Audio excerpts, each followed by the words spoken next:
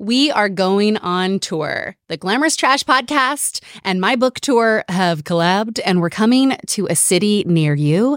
Click the link in the show notes to get all of the deets. We're coming to New York City on June 4th. We are kicking off an event with Jon Stewart. No big deal. That's our very first show in New York City. Then we're coming to Washington, D.C., Nashville, Chicago, Santa Fe, Albuquerque, Seattle, Portland, and Los Angeles. So get your tickets now. We are doing 3 different events because, I'm always doing the most. That's just on brand, right? First, there's a Glamorous Trash Party. It's the podcast meets the book tour meets Coachella, a live show featuring podcast segments, book segments, a very special guest, and of course, there's a runway walk at the end for people to show off their fits because the dress code to every event is obviously Glamorous Trash. We are also doing a cookie country club. It's the anti-country club country club, and it's very dreamy. You get like a bunch of products, there's little events, and it's a more intimate event where you meet other cookies and listen to a book chat with me and another special guest. And then the final event, the Behind the Bangs writing workshop. I finally did it, put together this workshop because I wrote this book in many ways for younger me. And younger me would not have gotten off her couch unless there was also a workshop being taught. I wanted the gyms. I wanted the knowledge. I wanted the education. That's what I would have wanted. So I've decided I'm doing it.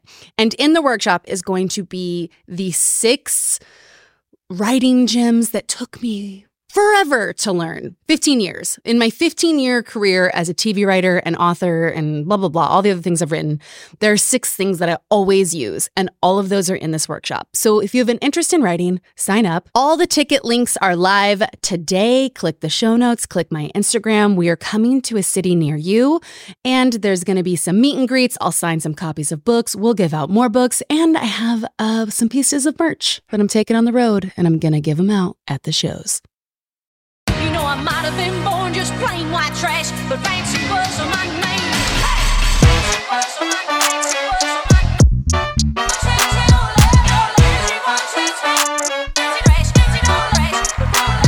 Welcome to Glamorous Trash, formerly known as Celebrity Book Club. On this podcast, we recap and book club celebrity memoirs, pontificate about pop culture, and sometimes we cry.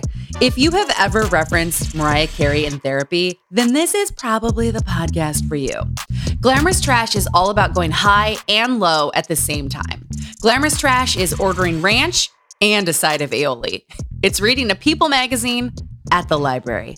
It is a podcast that luxuriates in all the hot goss of celebrity memoirs while deconstructing the systems that allowed society to call these books trash in the first place. I'm your host, Chelsea Devantez. I'm a TV writer, comedian, and filmmaker, and sometimes I'm in stuff too. And this is a Celebrity Book Club episode recapping and discussing Melissa Etheridge's new memoir titled Talking to My Angels, published on September 5th, 2023, just days ago. This is her second memoir. Her first, which came out back in 2001, is titled The Truth Is. And thank God that I also read her first memoir because there is an odd relationship between the two. Her new memoir is a book that probably shouldn't have been written, but it was anyway. So let's dive into everything that is inside this book. And please know this episode will discuss drug use, grief, and sexual abuse. So please take care when listening.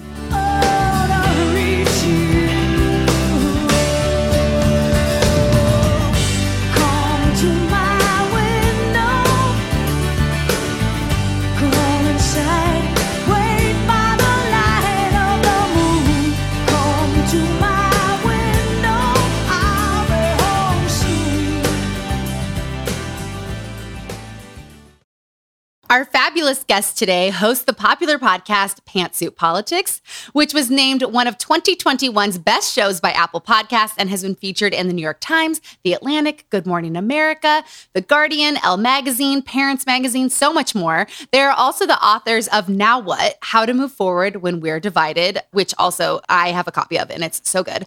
And the book, I Think You're Wrong, But I'm Listening. A guide to grace-filled political conversation. Please welcome Sarah Stewart Holland and Beth Silvers. Thank you, Chelsea. We're so happy to be here. Welcome back. I want to welcome back since we've been on this podcast before, which I put on my resume. Yes. That's right. Because, well, first off, we should tell everyone we're best podcast friends. We are. We somehow became best friends via podcast. I am calling you my best friends. You'll just have to live with that label. Already doing that, but thanks. And yeah, we covered Huma Abedin's book, which was such a fun episode. And I will say, like, there's some things I got from that episode. And I told Beth this on Instagram, but there was something that Beth said in that episode that I put in my book forever. I'm so excited. We'll keep it a surprise for everyone. And it was such a good episode. And then I thought, you know, what better to follow that I was fixing to say, how different could we get here, guys? I mean, I can't believe I did this to you guys. Because, you know, I was waiting. I was like, oh my gosh, I have to find the perfect book to invite Sarah and Beth back. And we all share a love for Brandi Carlile, the Judds. Melissa Etheridge, for me, felt like she is like a sister in that category. And I thought maybe she'll be like the perfect fit for us. Okay, so first, let me just ask you this. Before you read this book, what was your relationship to Melissa Etheridge? I love Melissa Etheridge. I love that smoky voice. I love the intensity of her lyrics. Like, her music is all main character energy, right? And I really enjoy it. I've not seen her in concert, you know, so I'm not like Indigo Girls level fandom for me with her, but I'm a big fan of her work. And I thought that this would be a very intense, like, meaty read based on everything I knew about her musically. That's a correct assumption. It was not my experience with this book. I was very surprised. Very surprised. And Sarah, what was your relationship to her? I would not describe myself as a Melissa Etheridge fan. I mean, I grew up in the 90s, so obviously I have an understanding of her life. Like, I would say I'm more a student of her biography through the lens of, like, celebrity gossip and experience than I am of her music. I can sing, like, the choruses of a couple of her songs, but that's about it. I don't own any Melissa Etheridge out. She came to my hometown of Paducah, Kentucky, and everybody freaked out, came to our Performing Arts Center, and I was like, I have absolutely no desire to see this woman in concert. So I didn't even go. Everybody was so excited. Her and Nelly, man, listen, they set Paducah on fire when they came through. Nelly came. It was a big deal. Nelly Furtado or Nelly the rapper? Nelly the rapper. And okay, because honestly, it could have been either. No, I went to CeCe Winans the day before Nelly. That's the concert I chose to go to. But yeah, not a fan. Knew about her. Definitely remember the Rolling Stone cover coming out. Definite, like, hardcore memory in my head from the 90s or the early 2000s, whenever that came out and they released the Crosby sperm donor information. And I had a peripheral knowledge of her bad divorces, but her music is not or never has been my jam. Interesting, because I would karaoke Come to My Window right now. Can't say I know all the words, but I bet I could karaoke I know it to medium level. Okay, so what is your guys' relationship now to her post reading her memoir? You still a fan, Beth? I still like the music. That was a long pause. I would like to spend some time with all of the people written about in this book. Yeah. Normally I set up episodes to, like, go through the beats of the book. That cannot happen here, but we're gonna there aren't beats. Yeah, the actual physical writing and structure of this book is astonishingly bad. It's unbelievable. Yes. And I have some examples that'll go through it, and I also have a theory that I feel I would go to court with it. Let me just give it to you guys. I think this is a money grab. This is one of those celebrity books. I have a screenshot to prove that we have already discussed that theory. Okay, send me that because I'll put it on all the grams. We got receipts. Yeah, so this one is like the classic, like, celebrity memoirs are trash. They're always lying. It's money grab bullshit. Like, that's definitely what this is. I'm glad we all agree. And then my second feeling is not only is it that, but I think Melissa got high once and it changed her life. And I think she sat down with her collaborator, the co-author / full author of this book. And I think she just talked to her about weed and spirit. We'll learn a lot about spirit.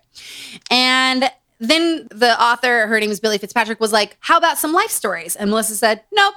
Why don't you go read the first book? And so I will say 60 to 70% of the stories in the first book are repeated in the second. Wow. Some of them change, which I love. But it's like, I think Billy was sent to read the first book and just kind of put some stories in. And Melissa was like, yeah, I have nothing for you. I just love weed and spirit. And then she left after an hour. And then Billy came up with a book. That's what I think. Except for her son died. Her son freaking died. That didn't happen when she wrote the first book.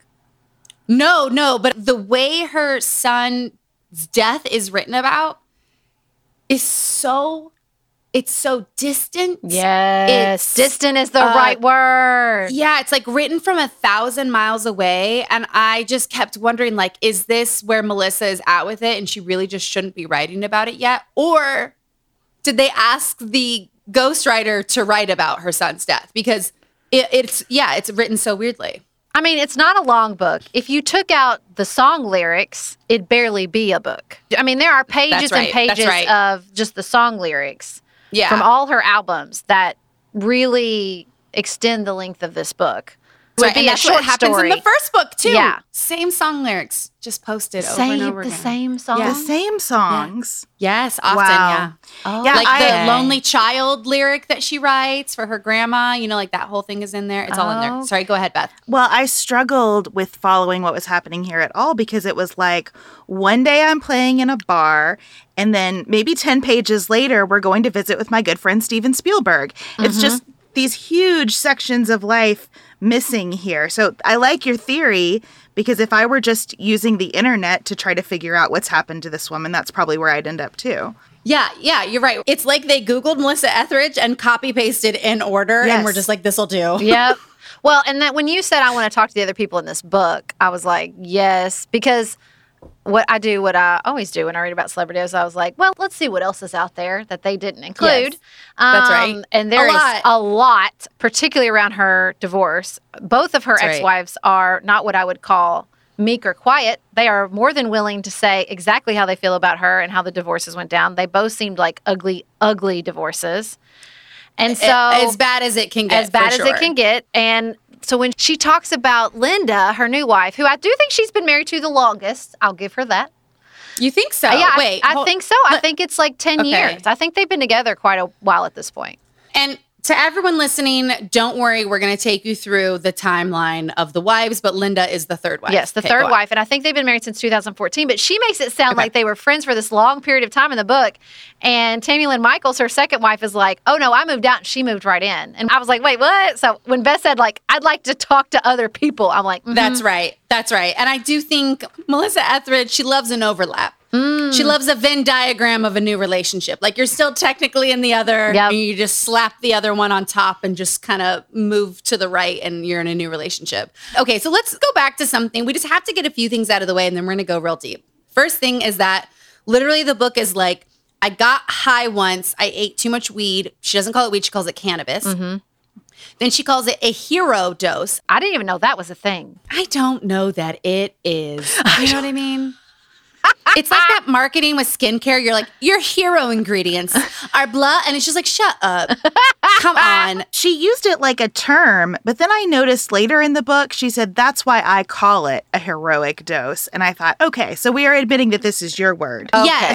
And I think it's basically what I can find on it is from other cannabis websites, which just say it refers to a significantly large dose of substance. I will also say her ghostwriter is mostly known for a lot of like wellness books. So she's mostly done like that fills in some pieces for me. Yes, so it's very like clinical because I mean she's going to talk about the exact same cannabis moment. 9 times? Yes. 9 times we're going to talk about this one night she got high that I'm going to say ruined her life, even though she would say saved her life. So then that night she basically gets a relationship with Spirit, who is her guide? Yeah. Her God? Her foundational principle? Yes, her foundational principle. And Spirit tells her that the answer to everything in life is love. You know what? Cool. Yeah. That's a thing people say a lot. Absolutely. That is a common takeaway from a great drug experience. Yes. You know what? Great. We love it. Fine. No beef. But I will say we have this thing on the podcast now where like when someone is a type of Christian, where we call it a Christian or Christian. And it's when they're like, I've started a church for tax evasion, but I'm going to talk about God and I'm going to be or like a Kate Gosselin. It's a Christian or Christian of like, I'm going to say things in the name of the Spirit and the Lord, but I'm not really going to mean them. I need a new word for like whatever this like new age. Like the wellness version of that. Yeah, like the crook version of something that is very good and beautiful for some people, but has really gone off kilter here. Well, maybe that's just intrinsic. Like, It can only be big enough to be good if it's also big enough to be exploited. You know what I mean?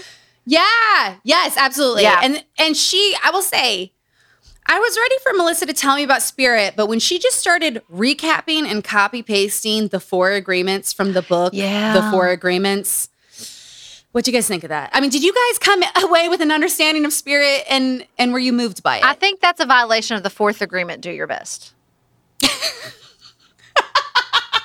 I think. Don't you? You're right, because I don't think anyone here did their best. Mm-hmm. I wasn't sure what I was going to be reading after that first chapter. I immediately texted Sarah and was like, I just need you to know that Melissa Etheridge got high from a chocolate chip cookie and has decided that she knows the secrets of the universe. And I just need you to sit with that for a minute with me. And that's not a deal breaker. I have also pondered greater truths about the universe on chocolate chip cookies that do not contain cannabis. So, like, no, not a deal breaker. I'm with you. Not a deal breaker. It's fine. Yeah, I mean, I'm with you, Beth. I will say first paragraph in where we're talking about 9/11, and then we switch to chocolate chip cookies, weed, and then we talk about an angel, and I was like, what is going on? That's very important. I want to just read this sentence that goes kind of on the whole thesis of this book paired with really bad writing, which is she's talking about the book, and she says, please know this is not a story about death, because she's talking about her son. It's really about the mighty power of Spirit, because it was Spirit that came calling for me. It's about how Linda showed me what love really means. Ultimately, this book is an ode to love. It's a testament to vanquishing fear and learning to embrace all of what life brings us, an unvarnished reflection on the many threads of my life, which is a great way of saying absolutely nothing. Right. Reader, it was none of those things. It was none of those things. That's right. So let's hit a couple childhood stories, and then we got to get to the juice. I mean, there's a lot of juice in the childhood. Not for nothing. Okay, you're right. You're right. There's high-level juice where she's like, here's a headline, and then no details. Yes, it was wild. My sister joined a motorcycle gang, and you're like, wait, what? Nothing else. And which one? And also, I need more details. Right. What do you mean? She has a really terrible relationship with her mom, who is very unloving, and she sort of says she recreates that relationship in all her romantic relationships. Listen, I have a too long did not read. The mom reminded me so much of that Chick song, and I can't remember the dang name. There's that one where they talk about he sits in his chair every night. He doesn't engage with the family. Beth, which song is it? They give us a little melody. It's that called me for supper, but I never got up. I stayed right there in my chair. That's her mom. Top of the world. Top of the world. That's it. Yeah. That's her mom. The whole time I was reading, I'm like, that's this Chick song. Like, just disengaged from the family. They called me. Yes. They want me there. No, I'm going to sit in my chair. I don't like the way my life is gone. I'm going to seclude myself from the family. My life is too difficult for me to hold the disappointment around, so I'm just going to completely check out. That's like that entire song. Yes, good point. The song is better than this book, so go just listen to the song. When are any members of the Chicks going to give us a memoir? That's what we should be reading.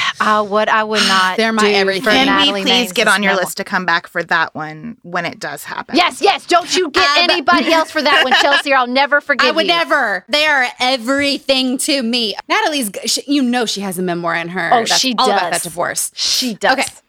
She's singing half of it, but I still That's want true. the memoir. So, terrible relationship with her mom, loves her dad, but there's not a lot of depth to any of this. She does a past life regression in both books. So this story is copy-pasted 2 times, where the past life regression specialist is like, you had a very tumultuous birth that scarred you. And then she goes to her mom, and then she's like, then I got the truth of how I was born. Then she's like, the nurses held my mom's legs together till the doctor got there 15 minutes later, which really damaged her coming out. And like she had the scar from it. So it is brutal, but it was like, I didn't think it was set up correctly. And she was born on her sister's birthday or something, right? Yes. And then her sister hates her for the rest of her life because she's born on her birthday. But guess what, you guys? You know who has the same birthday as Melissa and her sister Jenny? Who? Her wife, Linda. No, Linda does not.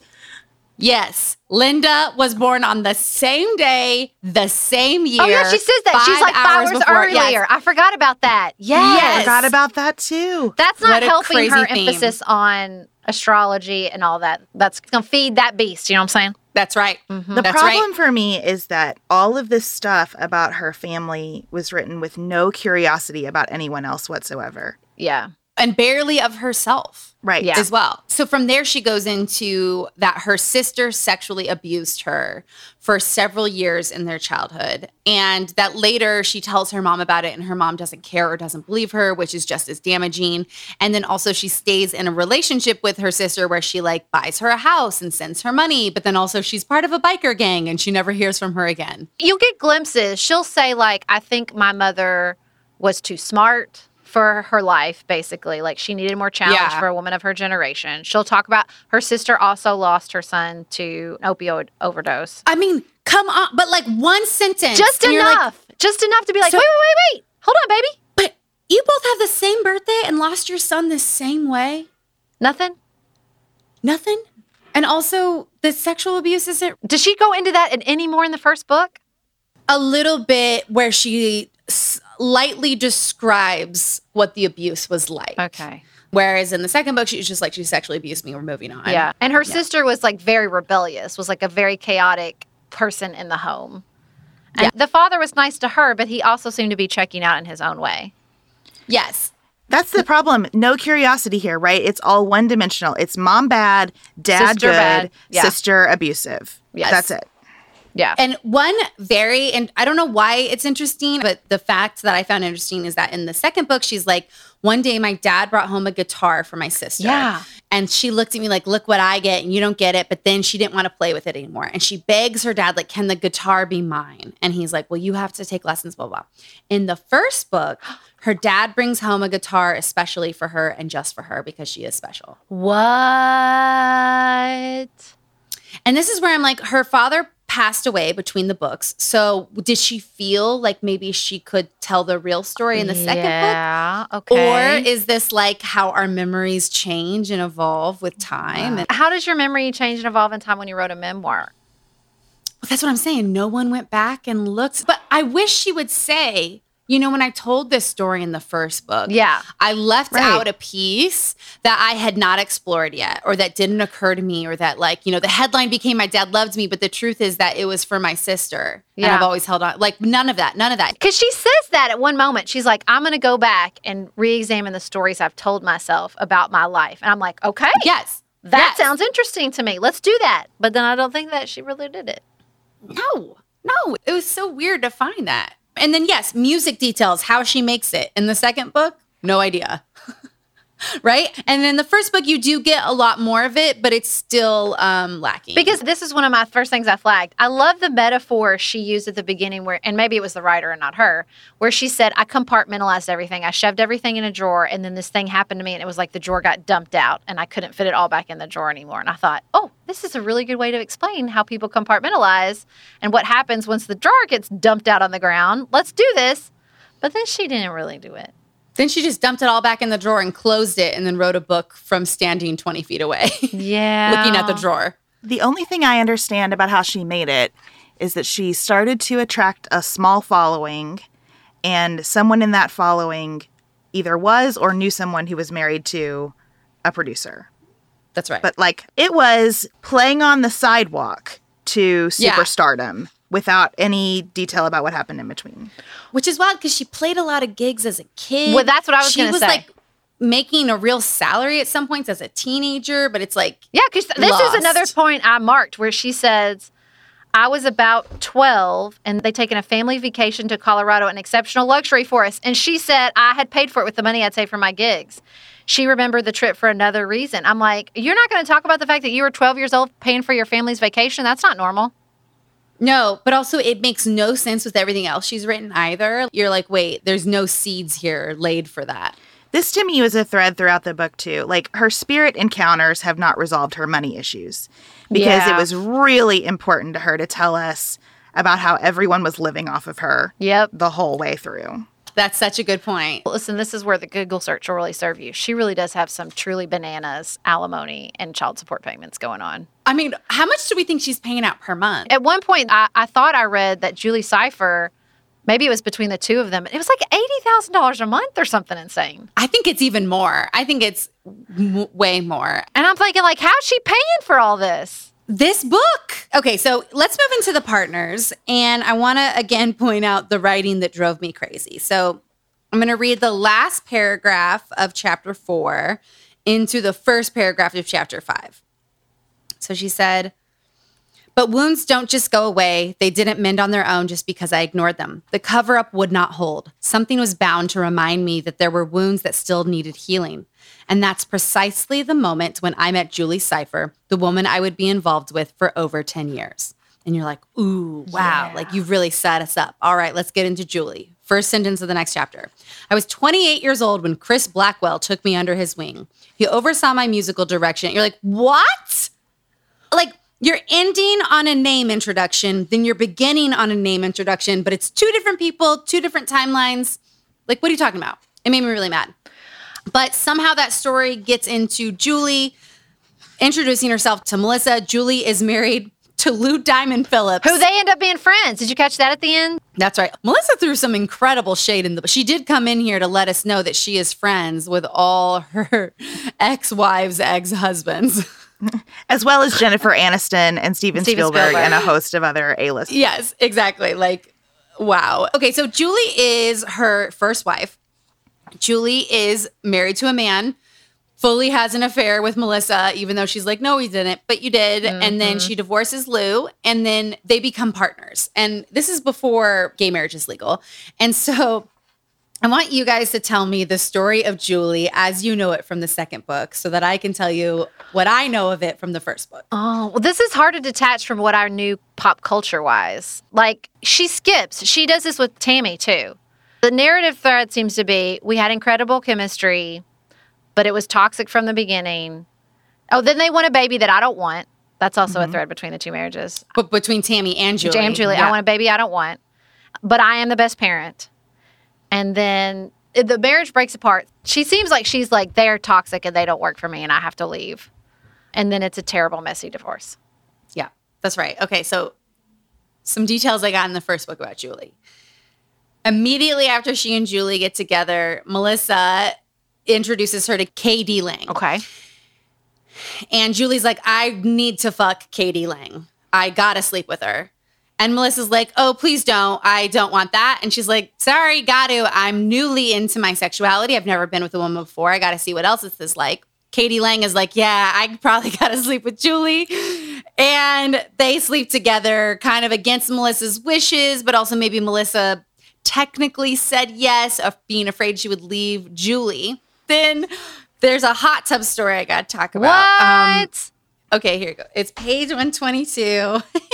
She says, I just love this hot tub. She says, a couple years later, I was sitting in a hot tub with Ellen DeGeneres, K.D. Lang, Julie, a couple other women. I mean, this is just a hot tub of powerful lesbians. Yes. I love it. And we were going around the tub asking each other to say a word that described each of us. Sounds like a dangerous game in a hot tub full of sexy women, but okay. When it was Katie's turn to describe me, she said, generous. I think she was saying that she thought I was very generous to open up that part of my relationship with my partner to someone else. I didn't look at it that way, although I appreciated the gesture on Katie's part. Melissa. I know. And then, wait, there's more. So then they are with K.D. Lang at like one of the inauguration events for she did Bill that. Clinton. Yeah. Where she talks about both stories in both books and where she like comes out as gay officially as the first time.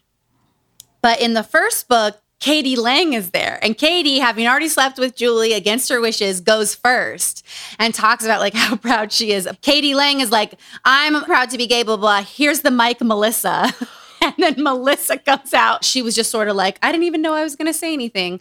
And then one really small detail is that when she talks about being at that event, the one name in 2001 that she name checks as being in the stands with them is Elvira, Cassandra.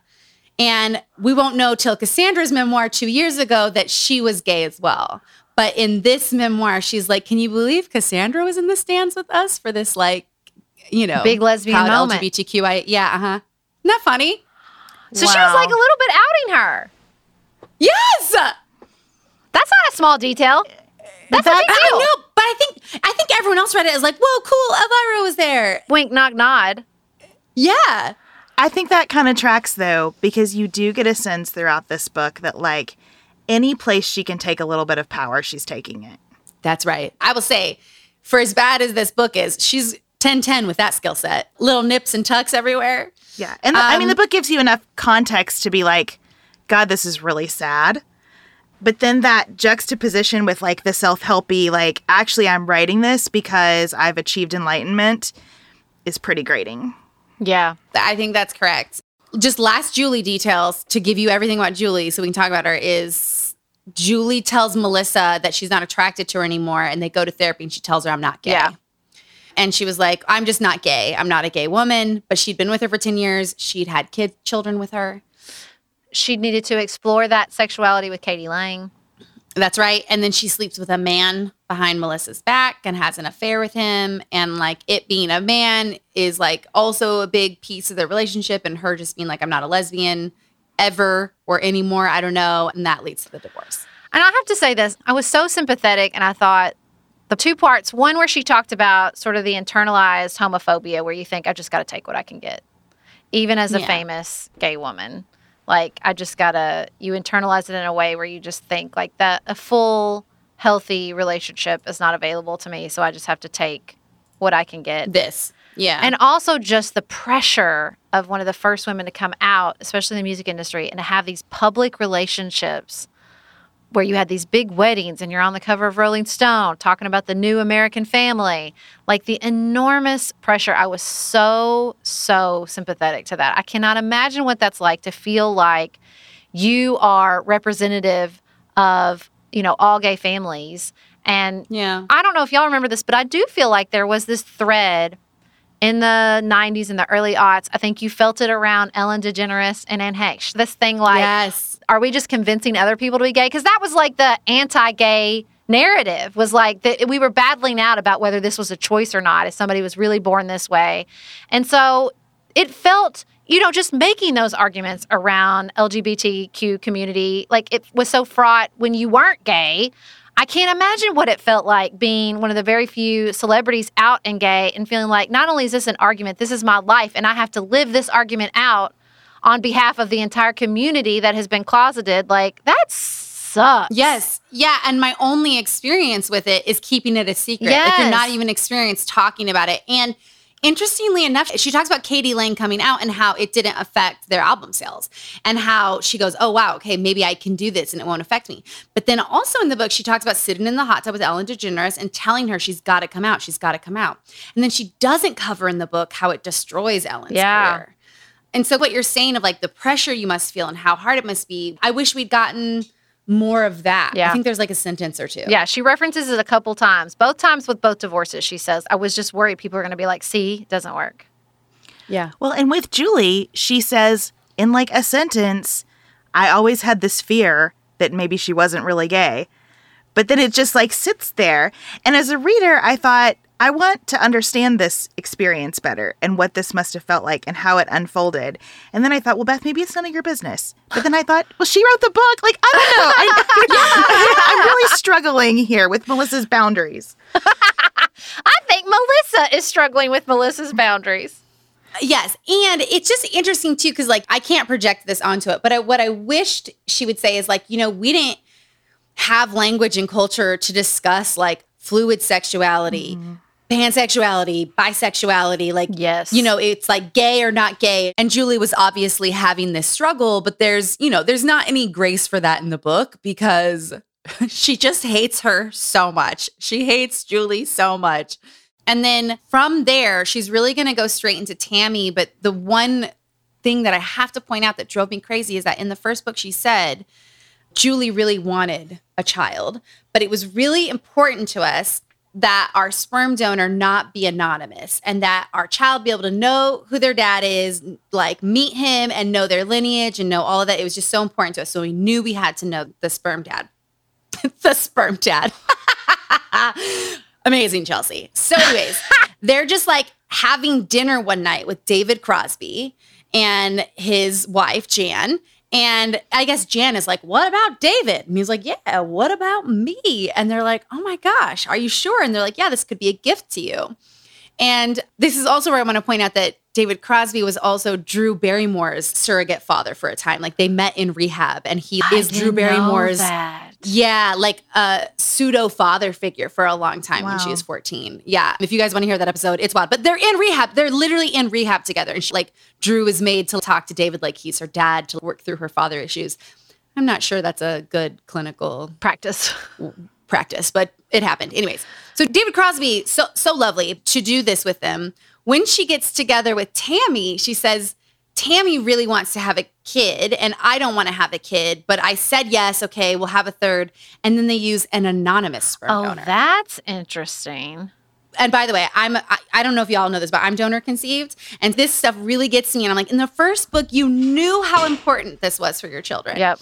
And in the second book, you're like, fuck it. Yes, no, I knew that about you, and that's why we do need to exchange cell phone numbers, because I need to know everything you think about the Wall Street Journal piece about the guy who has 97 kids and who's pursuing a relationship with them. And to that I say, which one? Do you know how many of those there are? Oh my gosh. And I think that's why aren't people recognizing that there shouldn't be 9 to 12 one man made 100 children with his sperm documentaries? Perhaps something is distinctly wrong with this practice. Yeah. Yeah. Listen, if there's 15 documentaries, there's 100 more waiting. Okay, we cannot do this. However, I just want to say I'm really mad at Melissa for not even addressing it in the book or for treating her children so differently. I'm just mad. Yeah, I agree. I'm mad.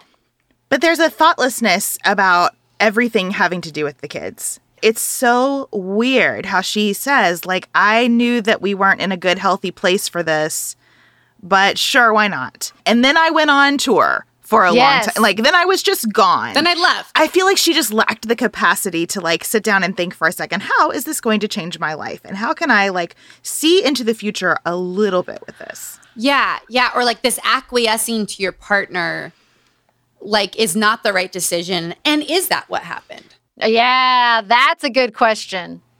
Especially after all this beating down her own mom. There's no self-reflection about what patterns do I want to create going forward.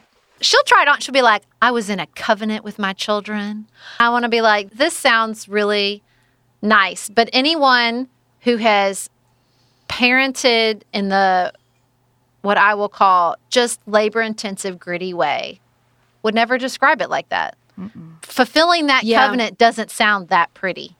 That's just the truth. It just doesn't. It doesn't shine up that pretty in talk of spirit and connection, because it's a very intense, intimate, personal relationship. It's just messy in the way any intimate relationship is very, very messy. So when someone's talking about parenting at that high level like that, I'm like, I got some red flags, because that's not how I experience parenting. That's not how I experience being parented. Totally. What is exceptionally odd is that to bring a child into this world through IVF, through sperm donation, there are so many decision points along the way. There's financial paperwork. There's doctor paperwork. This is not an easy process. It's very, very hard. You go through multiple steps. And at no point at any one of those steps, you cannot just easily acquiesce to your partner. A lot goes into I don't know, this. though. I bet you money smooths that path out real well. Where you're here's the money, go do your thing. If you're not trying to work full-time jobs and do the hormone shots and the doctor's appointments, it's a labor-intensive task. But if you can dedicate yourself to it like a part-time job because your partner's a rock star. But here's the problem. We just read a book about this, and we don't know any of the answers to these questions. That's so true. We don't know what these discussions were like. We don't know what she was there for versus what she wasn't there for. I don't know. Was she there when they were born? I have no idea. There's nothing in this book about that. Yeah, Chelsea and I are like, why don't we know that? Both of our faces seriously. Yeah, great point. Okay, we're going to take a quick break right now, and we'll be right back.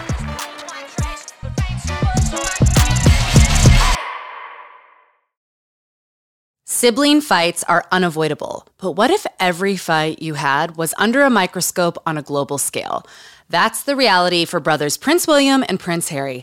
They were each other's closest friends and allies since the death of their mother. But that all began to crack as they married and took wildly different approaches to their royal duties.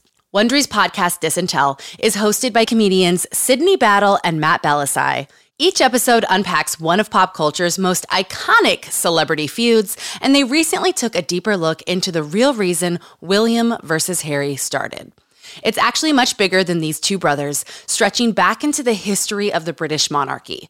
Did their feud start with the royal family's mistreatment of Meghan Markle, or was it something that started much earlier? Follow Disintel on the Wondery app or wherever you get your podcasts. I started this podcast because I have been obsessed with memoirs my entire life. And I can't believe it, but I got to write my own. And it comes out on June 4th, and you can order it right now. The book, I was asked to describe it, and I said, it is an absolutely harrowing, traumatic memoir, but funny. So if that sounds good to you, order it. Let me give you some topics that are in this memoir. A female best friendship breakup. How I got my break into Hollywood. When I found out my dad was not my real dad. The time I dated a magician. Are those last two related? Who's to say? Read the book. Growing up in Utah. Growing up around cults. How I got into therapy. Listen, I could keep going. Each chapter title is a different woman's name in my life. Some are heroes.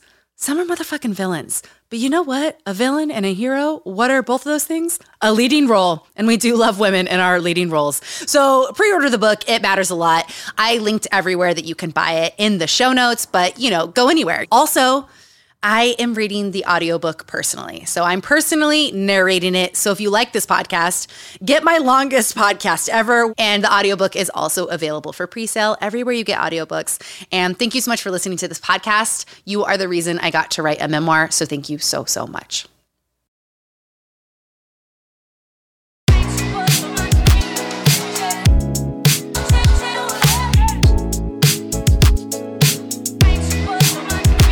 Okay, welcome back. Let's continue the conversation. Well, I will say Julie gets a lot more time and space than poor Tammy. Who, this is how out of it I was, you guys. I totally forgot, because she was saying Tammy, and I was like, oh, okay, Tammy, blah, blah. And I was like, oh, she's getting a first name because this is Tammy Lynn from the show Popular. Tammy Lynn Michaels, baby. I remember this. I remember this relationship better than the Julie Cypher relationship. So Beth called out they're friends with Jennifer Aniston, Steven Spielberg, and blah, blah, blah. So first off, I want to say the exact same paragraph is in both books. And the paragraph is on like Wikipedia or People Magazine, which is why I'm like, okay, Melissa didn't write this book in any way.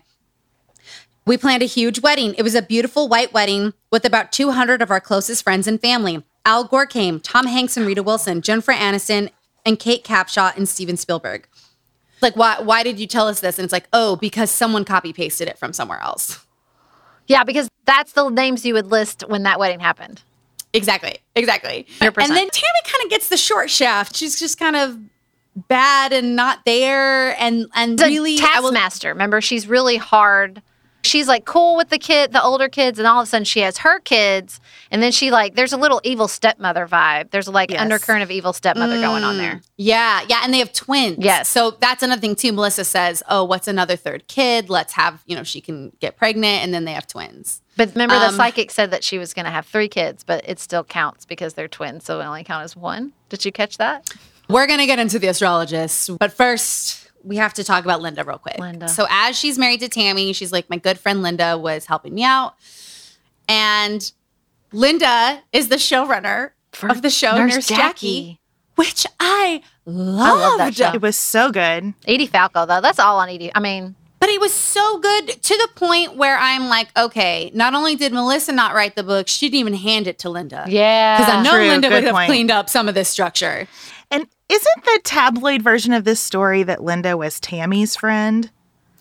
Yes. Yeah. I'm not going to say that's the incorrect version of the story. I think that's true. They both come from television. Yeah. And after they get together, Melissa tells us Linda went on couples vacations with us. Yes. Linda held our children first. Linda was around for everything. Linda hung out with us. Linda was our best friend. And it's like, well, and on the internet, Tammy is like, Linda stole my wife. Linda moved in after me. I moved out. Linda moved in. There was a Venn diagram overlap for sure, according to Tammy, anyway.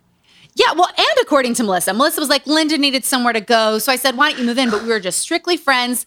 And then 6 months later, we realized we're in love with each other. Well, and there's also kind of like a vibe of if Tammy had loved me better through my cancer, Yes. But Linda was the person who came in to help me with that, which I thought was definitely a vibe. It was a very cruel way to approach this in a book. Yeah, it was like Tammy wasn't going to be able to handle that I was sick, so Linda could. Well, and I just kind of feel like, look, we never know what it's like in somebody else's relationship. Well, we do when they write it down, Right. but yeah, go ahead. And people's divorces get nasty for all kinds of reasons. But when you have 2 tabloid-level nasty divorces in a row, I'm not saying it's a pattern. I'm just saying it's suspicious. You know what I mean?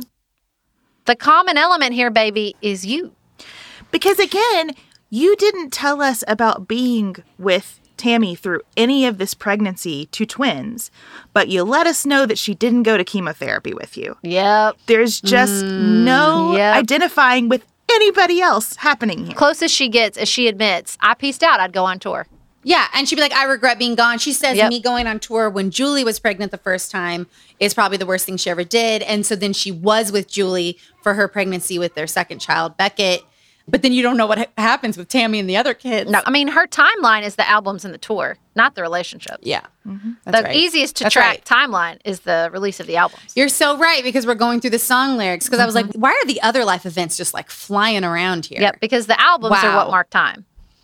Yeah, and I mean, like, I have to say, when I was starting to understand that Linda was their best friend, I was like, this is a level of, I mean... Betrayal. Yes. That is the vibe Tammy Lynn Michaels has when she talks about it. A person that was betrayed. Very true. And as you mentioned, Melissa had breast cancer and beat it and has been in remission. That's about 2 pages. I learned more about her gut health in this book. Found that helpful. A lot about the good and bad bacteria. I did think it was interesting that it was this old school chemo drug they don't even use anymore that basically just burns you from the inside out. I did think that was sort of interesting. Yeah, absolutely. It's like a medical history about how we used to treat cancer that we don't do as much anymore. Yeah, that's a good point. And then we get into our psychic moment, which is just dismal of how it's used.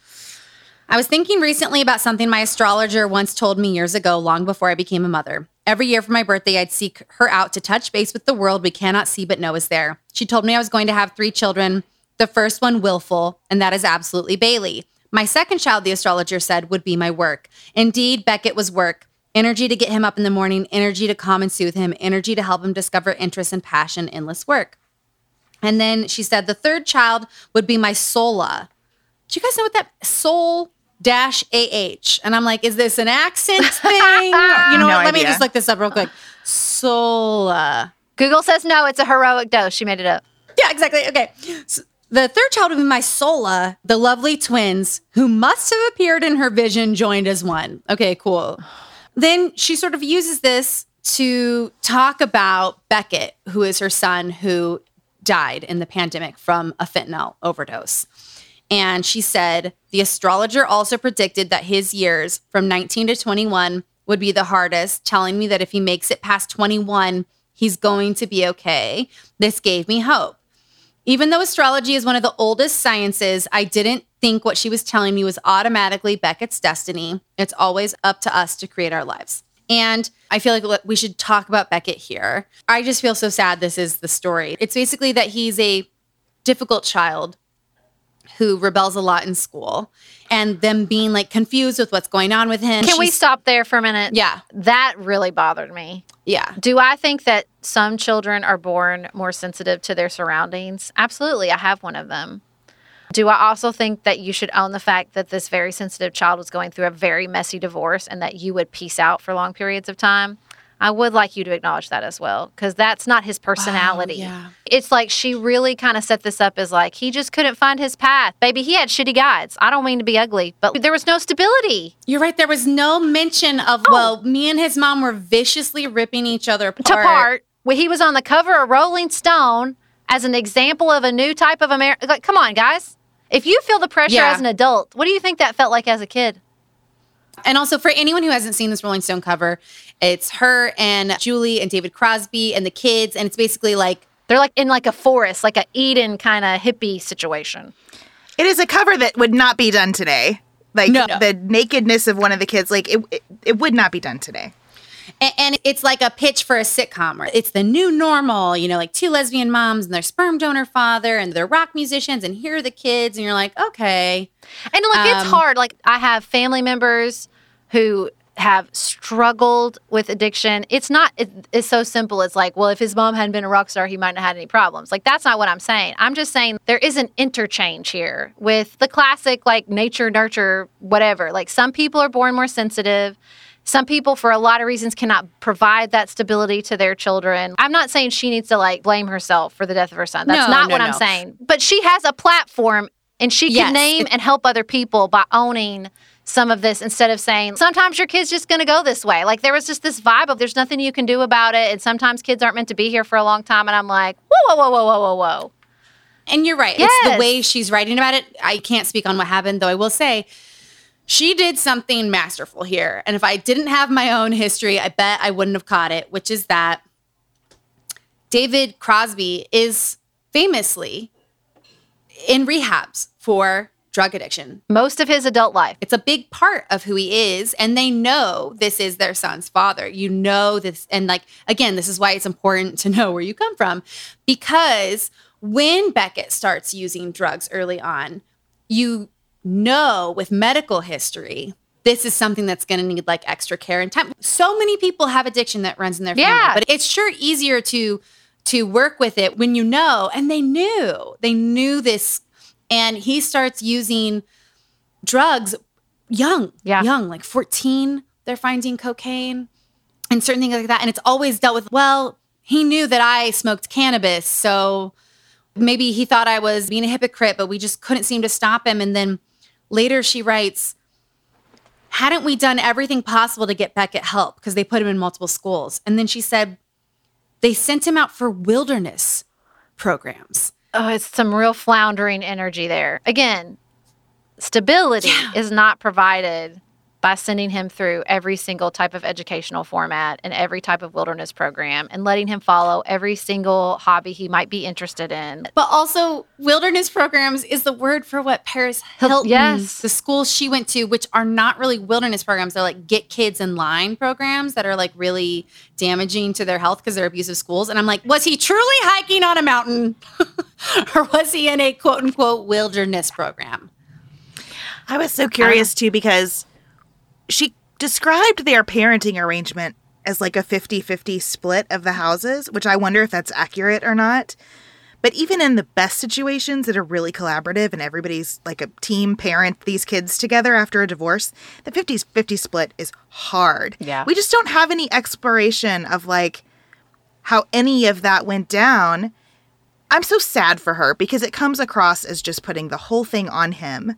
Mm-hmm. And then out of the blue, she tells us when he dies that Julie says, he's dead and I blame you. Yeah. But we don't get any framing for that either. This is the saddest thing about this book to me. I wish she had not even addressed his death versus what happened here. That's how I feel. I'm like, you needed more time or this is not for you to address. Everyone listening, just be in the right place for this because I'm going to read some of this. First, she says, his calls proclaiming his desire to get better became an empty refrain. We'd heard it so many times before, but he sounded more and more paranoid. He became obsessed with guns again. I'm sorry, you never mentioned the first time, ma'am. And got caught up in crazy conspiracy theories, fueled in part by the grotesque circus coming out of the White House at the time and some media outlets. One, I don't know why we're being so vague. Two, that's never going to come up again. Like, this is huge. He's indoctrinated. Like, what are you talking about? And then she says it's pandemic and everyone is quarantined. And he calls her and he says, I can't do this. He was moaning and groaning in bed in his apartment in Denver, his computer at the bottom of his bed for our FaceTime. He said, I'm sick, Mom. It's fentanyl. Linda and I had talked about our worries with Beckett that he had moved from heroin to fentanyl. We knew it was easy to get it in Denver. I said, I'm calling the ambulance. He said, no, don't, and hung up. I didn't hear from him Monday morning. I emailed Julie, email now, the only way we could safely communicate, and told her that Beckett was not at all well. Julie emailed me back that she would call in a welfare check. The police went over and then called us back. And basically the police were like, are you okay? And he said yes, and so they left. Because he has to like show the intention to harm himself or others for them to do anything, supposedly. That being said, she's then just like waiting for him to call. And he's told her it's fentanyl. And she said, Tuesday, no word from Beckett.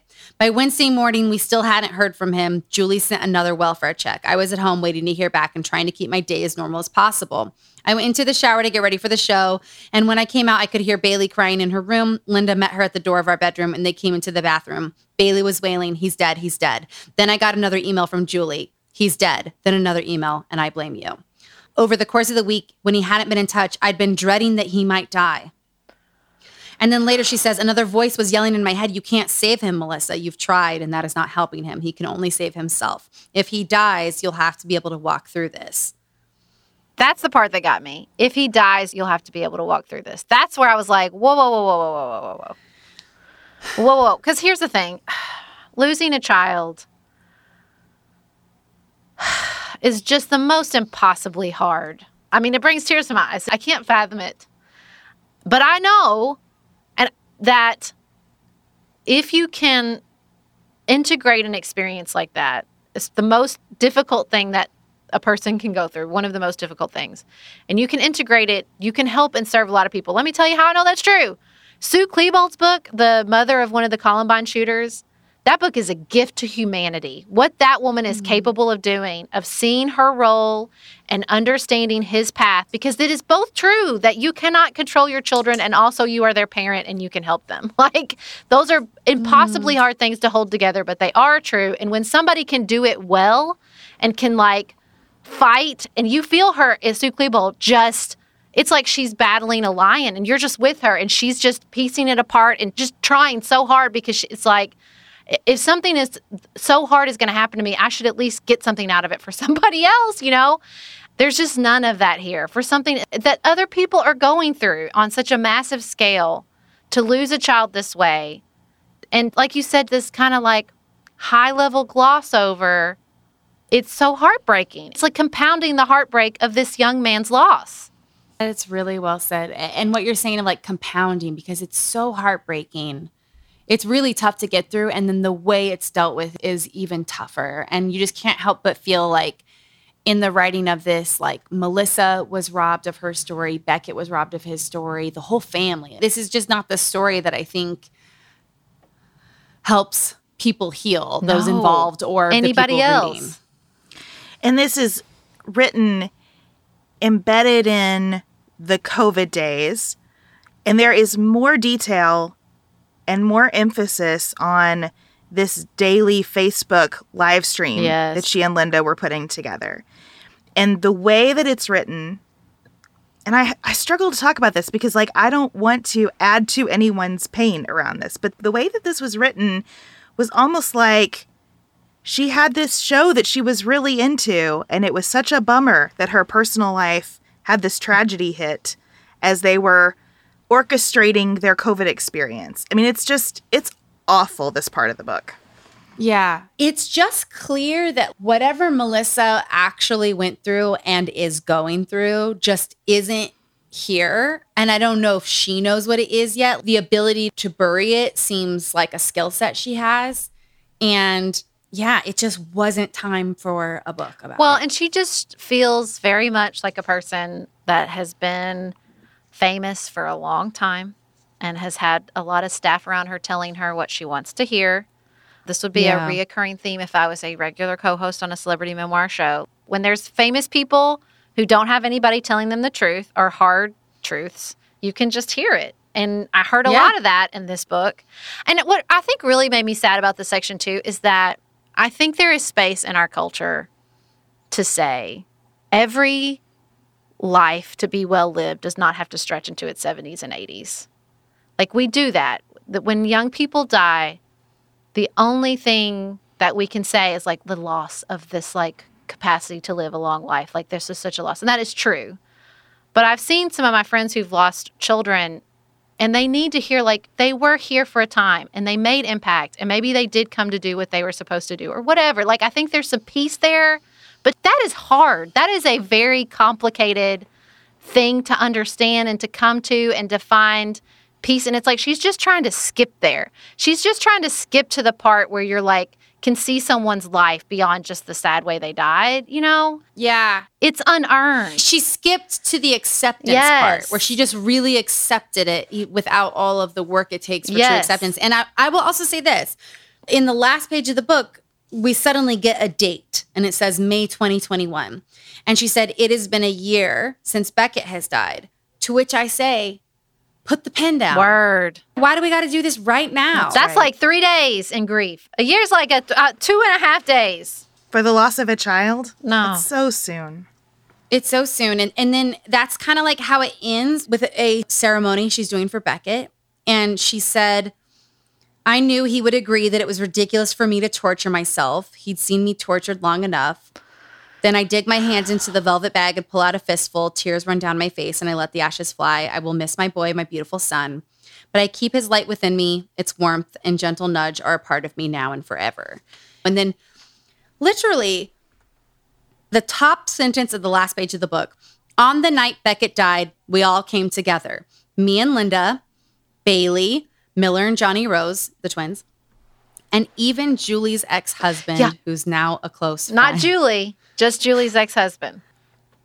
I don't know, girl. I don't know, Melissa. I just think, too, you know, she never really she talks about past life regressions and astrologers and psychics, but I do not remember a therapist being mentioned, an actual mental health professional. It would be great to get one of those in there, wouldn't it? Does anybody remember that? I don't remember any of those. A couples therapist. That's right. But they were seeing individually. They were seeing her together and then also as individuals, which she recognized was maybe not great. But she had to put that in there because the therapist, when she was listening to Melissa, made a face showing that Melissa was really right and that, I don't remember if it was Tammy or Julie, was like actually being the worst right there. That's how we found that out. Oh my gosh. Yes. And in the first book, they're in couples therapy and the therapist supposedly says to Julie, you blame Melissa for this, Melissa for that. Everything is Melissa's fault. What do you have to say for yourself, Julie? And then Julie, in response, that's when she says, well, I'm not gay. That's what's in the first book. Okay. That's interesting. Beth, I wish I could capture both your faces. So I made that sound a lot while reading this book. It's torture because here's this woman who has been through a lot and who has done a lot of good with her one wild and precious life for a lot of people. And also this is such a catastrophe and such a mess. And so dishonors so many people in the process, including herself. And like with your theory, Chelsea, did Melissa read it? No. You know? I would put so much money on the fact that someone was like, it's time to sell a book, either pay a bills or, let's get your narrative out there, whatever it is. And she met with the collaborator for a small amount of time to discuss Spirit, Barely Beckett, and then Ghostwriter was on their own. I don't think Melissa picked it up again. I don't think Linda picked it up again. You can also tell in the first book, like, she's not a book person. It just makes me so mad, too, because, she's like, there are great books being written, and she's going to get 3 million Today Show interviews about this book coming out. Good point. And also, like, really hardcore Melissa Etheridge fans, I really wonder what they're going to think. Or maybe they'll have seen it coming. I don't know. Are there any other anecdotes in the book that I missed before we move to the closing? Here's something I noticed. It's really not about Melissa Etheridge, but just about like how different that time was and how far we've come, which is now where we're having all these conversations about like, can an artist play a role that's not like aligned with their identity? And how it was such a big deal to have straight people playing gay people with Tom Hanks in Philadelphia. And I'm like, that was like a big deal back then. Okay, to give context to that, the movie Philadelphia, and Tom Hanks has AIDS in it, and he's playing a gay man. And Melissa really wrote like how incredible it was for culture. She says not only because it was the first feature film to show a man dying of AIDS, but also because neither star actor was gay. Sending a message, let's tear down the wall of separation between gay and straight. Which I have to say this, though. Listen, you guys, get in the Patreon lounge, get in the Patreon comments. I think I need some other people to weigh in on this. Okay. Because I do wonder if other people from this time were like, that's actually not what this was, and we wish gay actors had been able to play out at all. Yeah. You know what I mean? Like, could you be a gay man playing a gay man? Or once you were gay, were you not allowed to have these prestige movie roles? is that really what it was? But I do remember that narrative, like, well, Tom Hanks is playing a gay man. This is a big deal. Yeah, definitely a big deal. It's just so funny to like laud the fact that they were straight. And like, maybe that was it. Get in the Patreon, make some comments. I want to know what it was. Yeah. But I thought that, I was like, oh, wow, yeah. Because it is That's interesting opposite. to like read through that sort of, she doesn't do a lot of it. But like I said, I think those parts where she's really speaking to being this celebrity who didn't feel like she was out, then was sort of the poster child. That is a unique life experience. Poster child for gay divorce. Yes. Yes. Not an anecdote, but the other thing that I just kept ruminating on as I read this is that she kind of described herself and her sister, that her sister was the troubled one, so she was supposed to be great at everything. And then she writes Bailey exactly the same way, without any, like, introspection about that whatsoever. Oh, like, right. I mean, she says that she's, like, strong-willed, but Bailey seems just lovely and kind of there, and, like, she doesn't take an ounce of care from anyone at all. And super strong. And, like, I don't understand how she was able to do that writing. Well, again, now I'm pretending that she wrote it. But this look at her childhood without seeing that play out again with her own children. There's also a sentence about Bailey. She was like, I know Bailey wants to do something good in the world, and she'll find out what that is. I'm sure she will. And I was like, not the most inspiring sentence. Well, and it also sounded like the exact vibe that her mother gave to her all the time. Yeah, which, like, I guess you can try. Sure. Listen, though, I cannot fathom what it must be like to be the child of a celebrity like that. Tom Hanks, by all accounts, is a wonderful human. And yet we have Chet. It's a tough situation. It's just, because what are you going to do, be an accountant? You're always going to be a Nepo baby.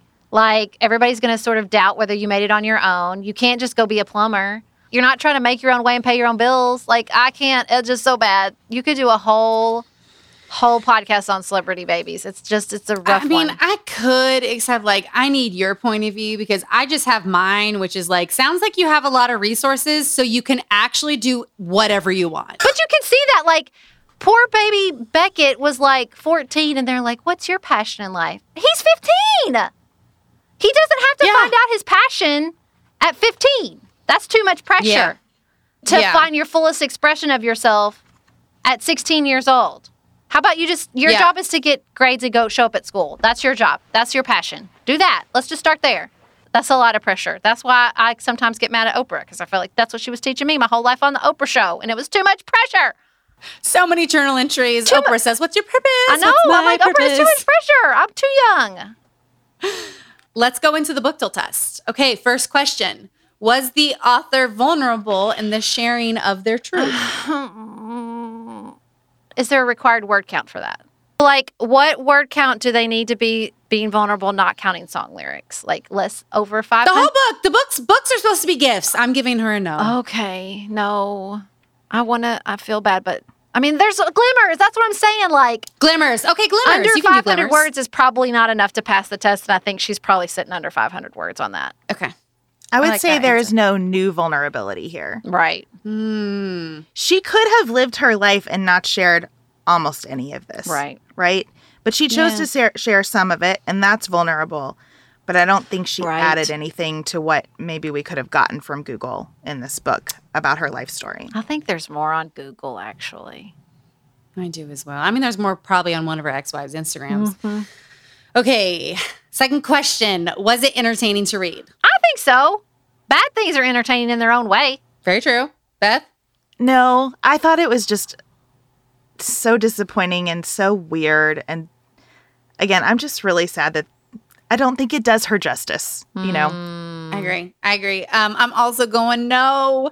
I think at this point, I just read too many of these where, like, if it's going to be bad, I need you to go Jamie Lynn Spears bad. Yeah.